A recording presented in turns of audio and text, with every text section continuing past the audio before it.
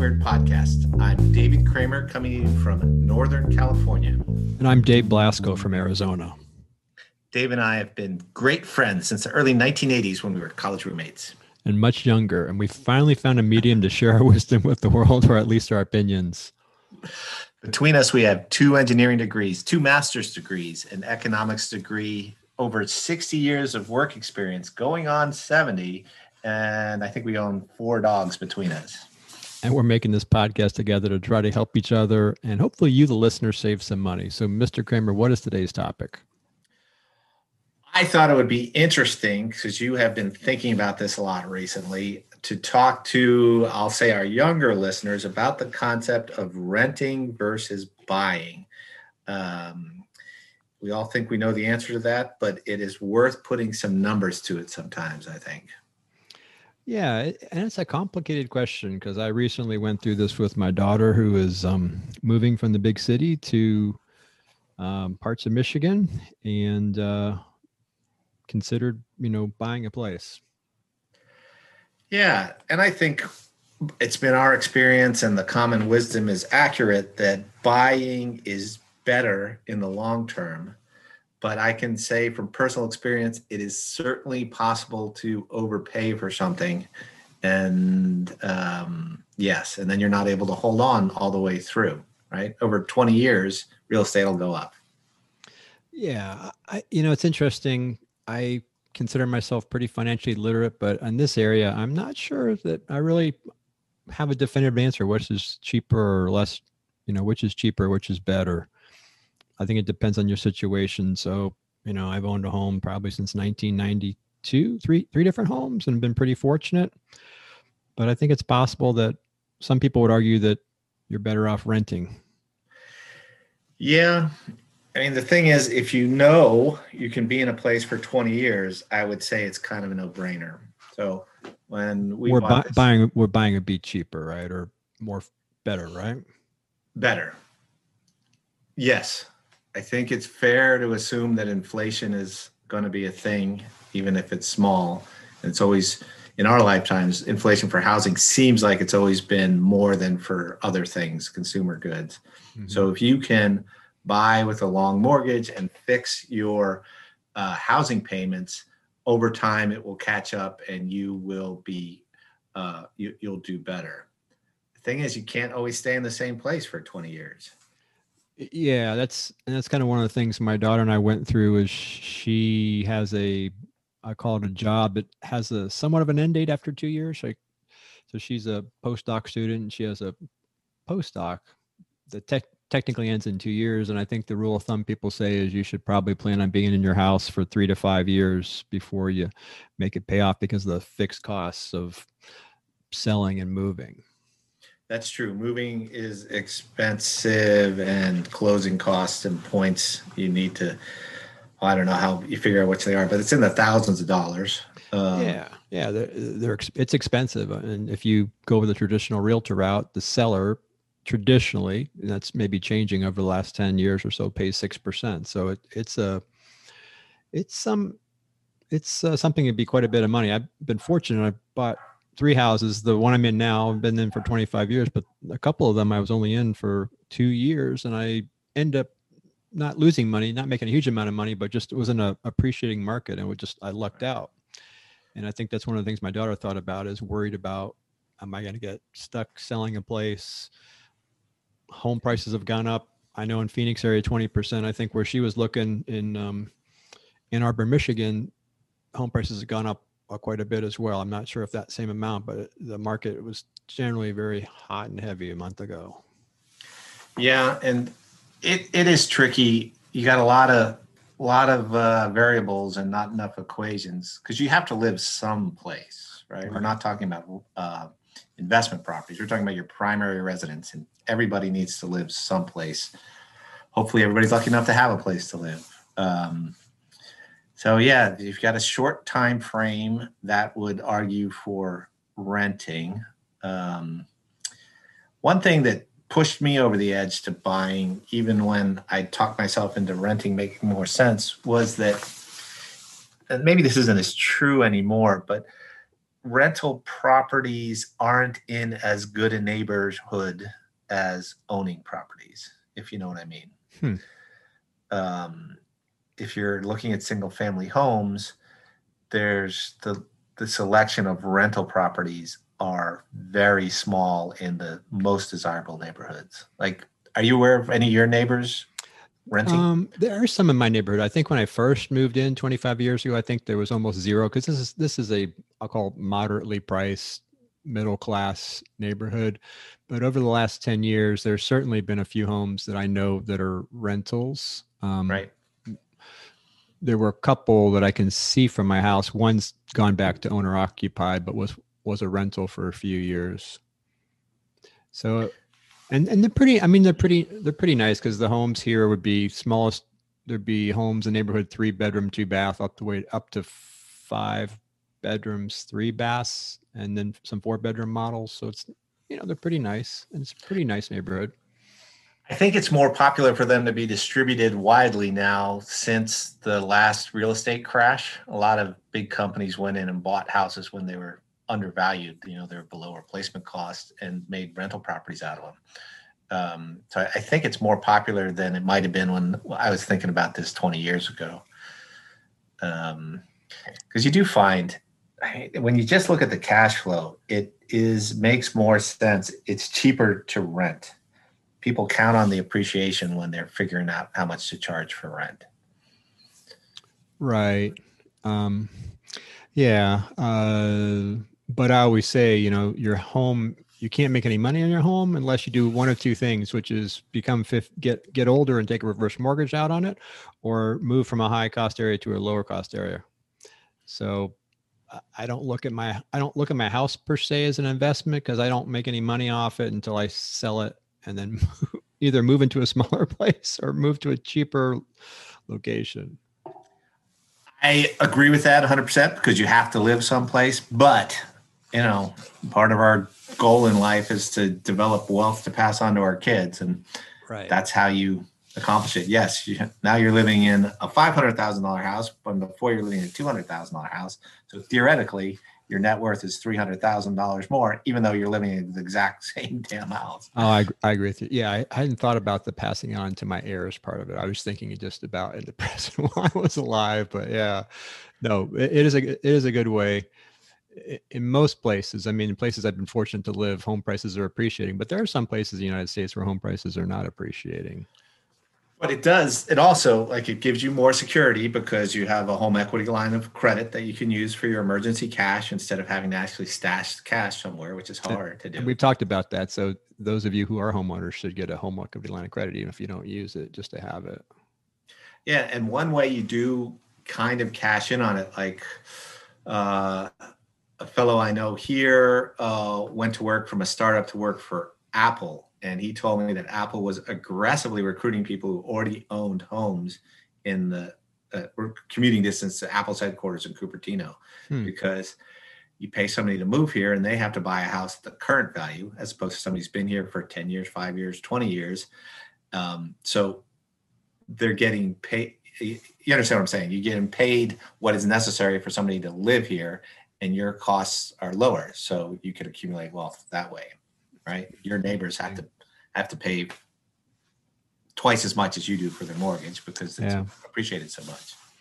I think you made a good point before about home ownership. Is over the long run, I think it is cheaper if you like your neighborhood, if you know you're going to be there. So some people want to live in a certain spot. Then if you know you want to live in a certain spot, I think you should buy a home in the neighborhood you want to if you can afford it, because it'll be cheaper over the long run for certain. Then you can fix it up however you want to, right? Or if you live in a rental, you can't do that. You can modify it and it's going to be there. I think the only downside that I tell people is I've been in this house for 25 years and I've been fortunate enough to pay it off. It's nice not having a mortgage payment, so it is cheaper, but what you have to think about is maintenance costs. So as your home gets older, there are some pretty heavy duty maintenance costs. And as I was talking with my daughter, when you own a home, things aren't so much per month.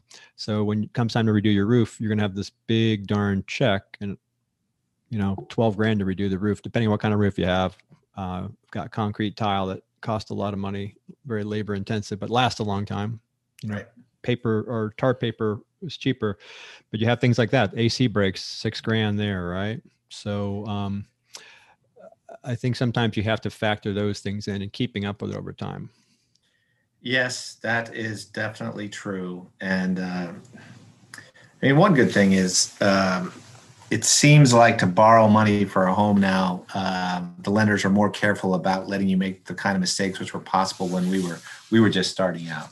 So um, they check to make sure you haven't borrowed your down payment, and they check to make sure you can pay for utilities and taxes and stuff like that.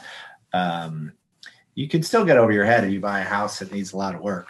I wanted to buy a house when I was in my early 20s, and I only could afford a fixer upper, and I just wouldn't have been able to buy materials or labor to do the work to fix it up. So it wasn't possible. I ended up buying an apartment, which didn't work out well for me, but that was the best I could do at the time. So yeah, you definitely want to think about it. Yeah. One thing I had brought this conversation with my daughter, because we just went through this, is interest rates are so low. I don't think they'll ever be any lower again in our lifetime, maybe never. And it's just amazing your purchasing power, because our listeners are savvy folks. Interest rates and the cost associated interest rates is not a linear function. So you can get a mortgage for 3%. It's amazing. With 3%, she was qualifying for like 6 times her income back when you and I bought our first places, maybe in the late 80s, early 90s. The rule of thumb was like 2 to 3 times your income back in the day, right? Right. Of course, that's big. That's mostly what's driving the inflation in homes, is because you did exactly that math, right? It's how much you can afford a month. It's not how much house you can afford. Yeah. You can't get your head around that. Nobody has $100,000 or $1 million in their pocket to pay for a house. Yeah. Except around here. Yeah. Except where you live, Northern California. I think, in a way, we kind of crunched the numbers. I think it would actually have been cheaper for her on a per month basis to actually buy than it would be to rent. And the thing about it was, she was just worried about having to leave after a couple of years and then eating it on the realty costs and the closing costs. So that's kind of what drove her the other way to some extent. Yeah, I can see that. Also, you got to tie up a bunch of capital. And one reason it's in a place like that, the reason why it's cheaper is because you don't have any maintenance or landlord. You know what I mean? There's no super to call when the sink is clogged. You're the super. So Yeah. you're not paying yourself for that. So it saves money. And you would think, and we estimated maintenance kind of based on, we did some web searches and estimated maintenance. But I think it was still a bit, you could get a bigger place for about the same amount of money. So you could, I mean, what that leaves you with, though, is that if the cost for owning are less than the cost for renting, then you should be able to hang on to it as a rental property with positive cash flow. Yeah, we looked at that. I mean, she's moving to a college town that has a huge amount of, moving to Ann Arbor, Michigan, there's a huge rental base there from students at the university. There's a huge medical center there. I don't think you'd have any problem renting it. We kind of factored in, if she moved away, she'd have to pay someone probably to manage it for her.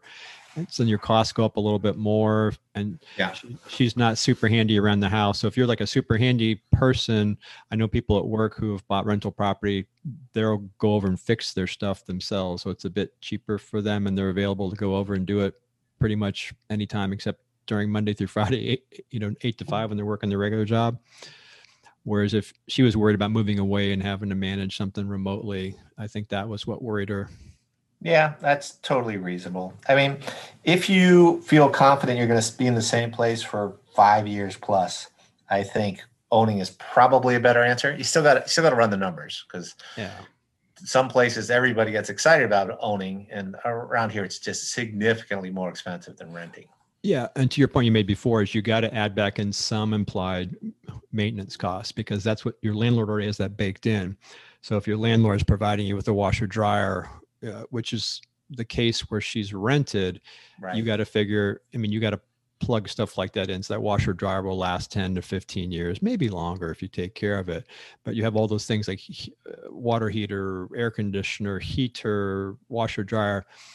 Because if you don't add that back in, it'll always look like buying is cheaper because that stuff's implied in your rent and it's not obvious. Yeah, that's true. Fixing the roof, paying for her place is a house that's been subdivided 4 ways, and someone's going to shovel the walkways when it snows. All that's baked in there. Yeah.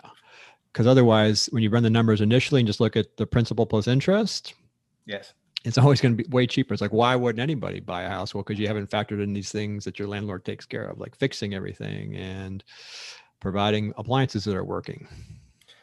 Yeah.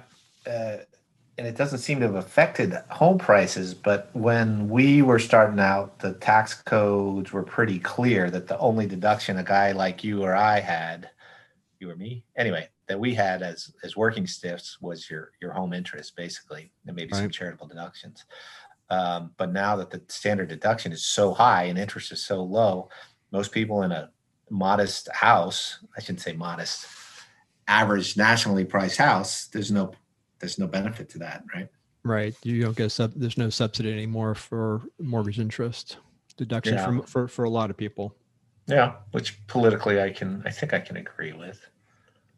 Though I understand the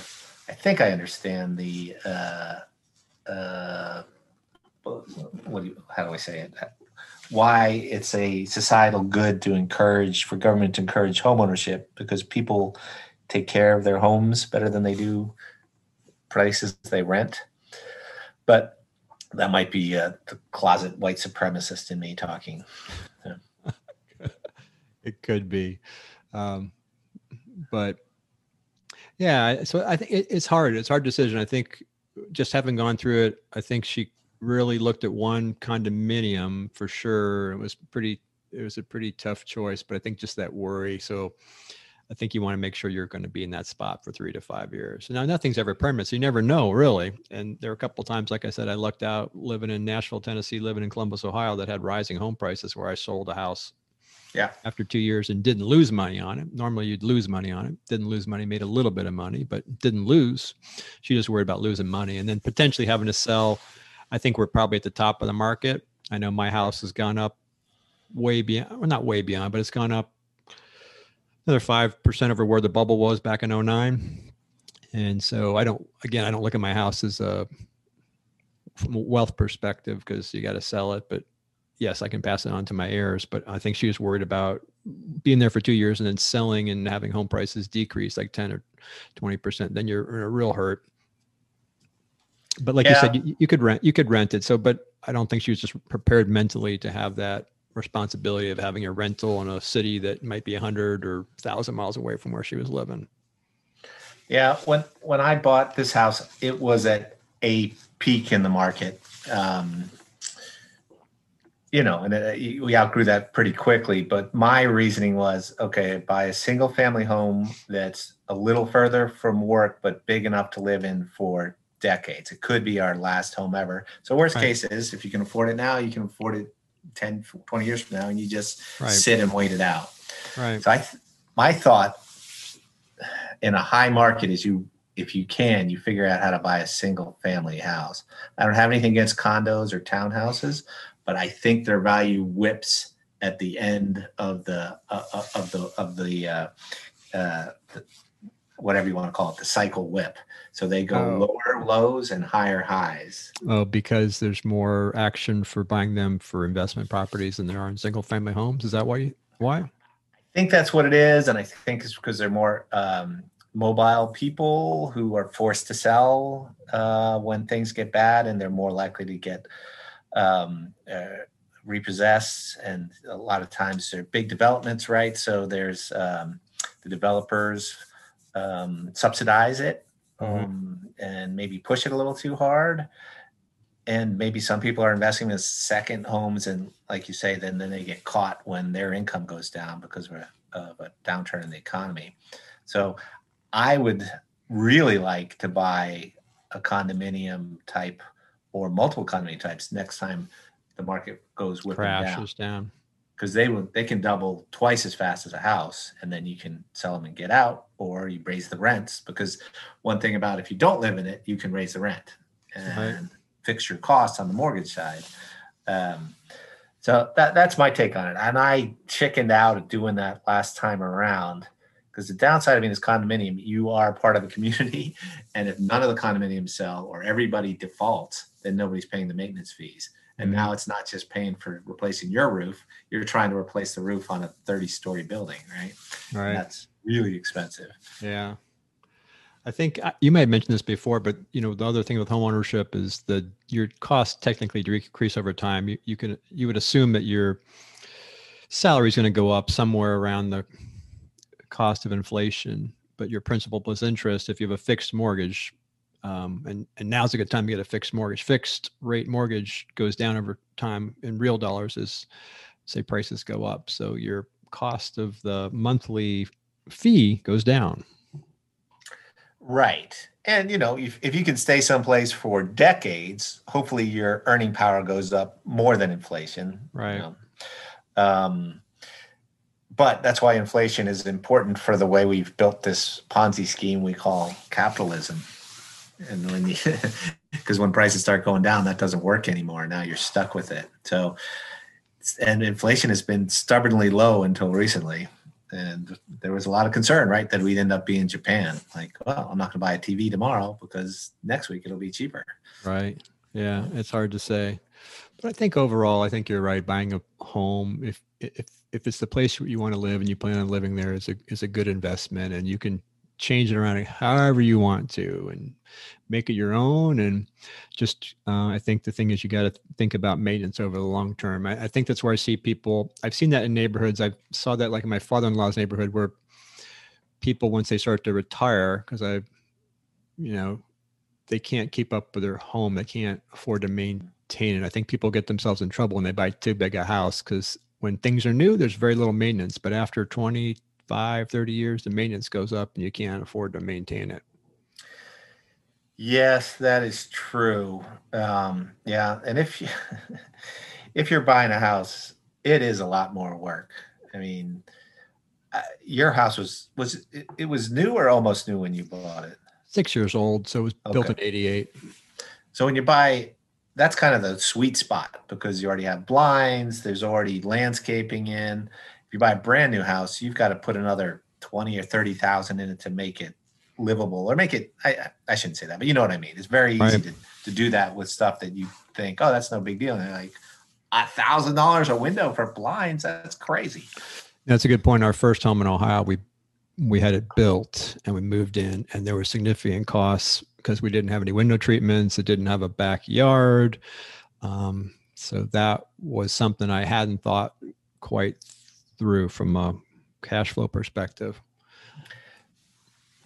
Yeah, and we bought our house. It was in good shape. It was whatever, 50 years old. No, 35 years old at the time.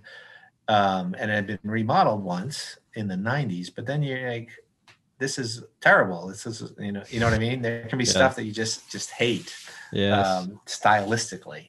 Right. And, that takes time.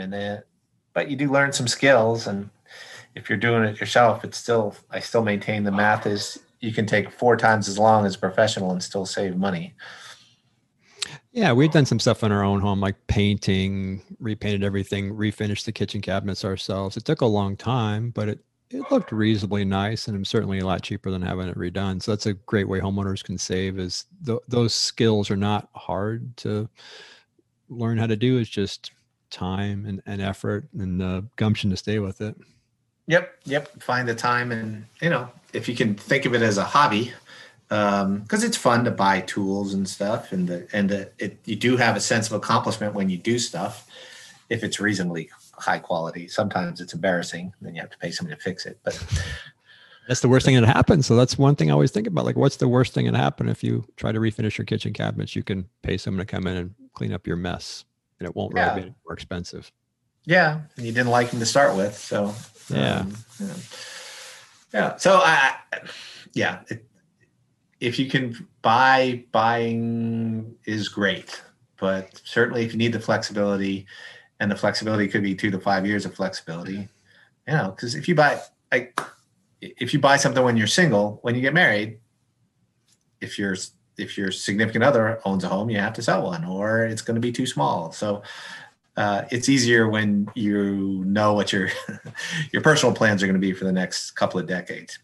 Even if they might change, but you know. That's when you think you're set anyway. So yeah. But I think the time, if you're really considering doing, time is now, because interest rates, you can get a 30-year mortgage for 3% right now. Just crazy low. Well, the time is probably 2010, but Yes. that was the thing. It was in 2010. It was clear. Look, it's 1966 again. Let's go buy some stuff. And I chickened out because nobody was lending money, right? And we should have pooled our resources and bought something. Bought a bazillion houses on auction. Yeah. Yep. Have a little gumption, and then lease them out to people who lost their houses on a rent to own thing, and would have been doing a service for the community. And but it was interesting. At least this time I knew I was making a mistake. We talked about, right, the developer's prayer, which is, Lord, please give me another real estate cycle, and I promise I won't miss it this time. Well, we might get, it's interesting. Stock market's way up. Housing prices are way up. We might see a pullback here in the next couple of years. It wouldn't surprise me. Yeah, we'll see. I'm surprised house prices kept going up through this, but it was a weird market. I think, where I live, they're up 20% in a year. I fully expect they'll be flat, if not probably trend down a little bit. Yep. Oh, well, all we can do is keep our eye out for opportunity. Well, any final words? Take a look at it closely if you're thinking about it, because rates are low. That's my thing. Numbers are your friend. All right. Well, thanks, Dave. Thanks, audience. We'll look forward to you. Sorry for the hiatus between the episodes here. It was a lot of excitement as the world was opening up again. Take care. Bye-bye. Bye.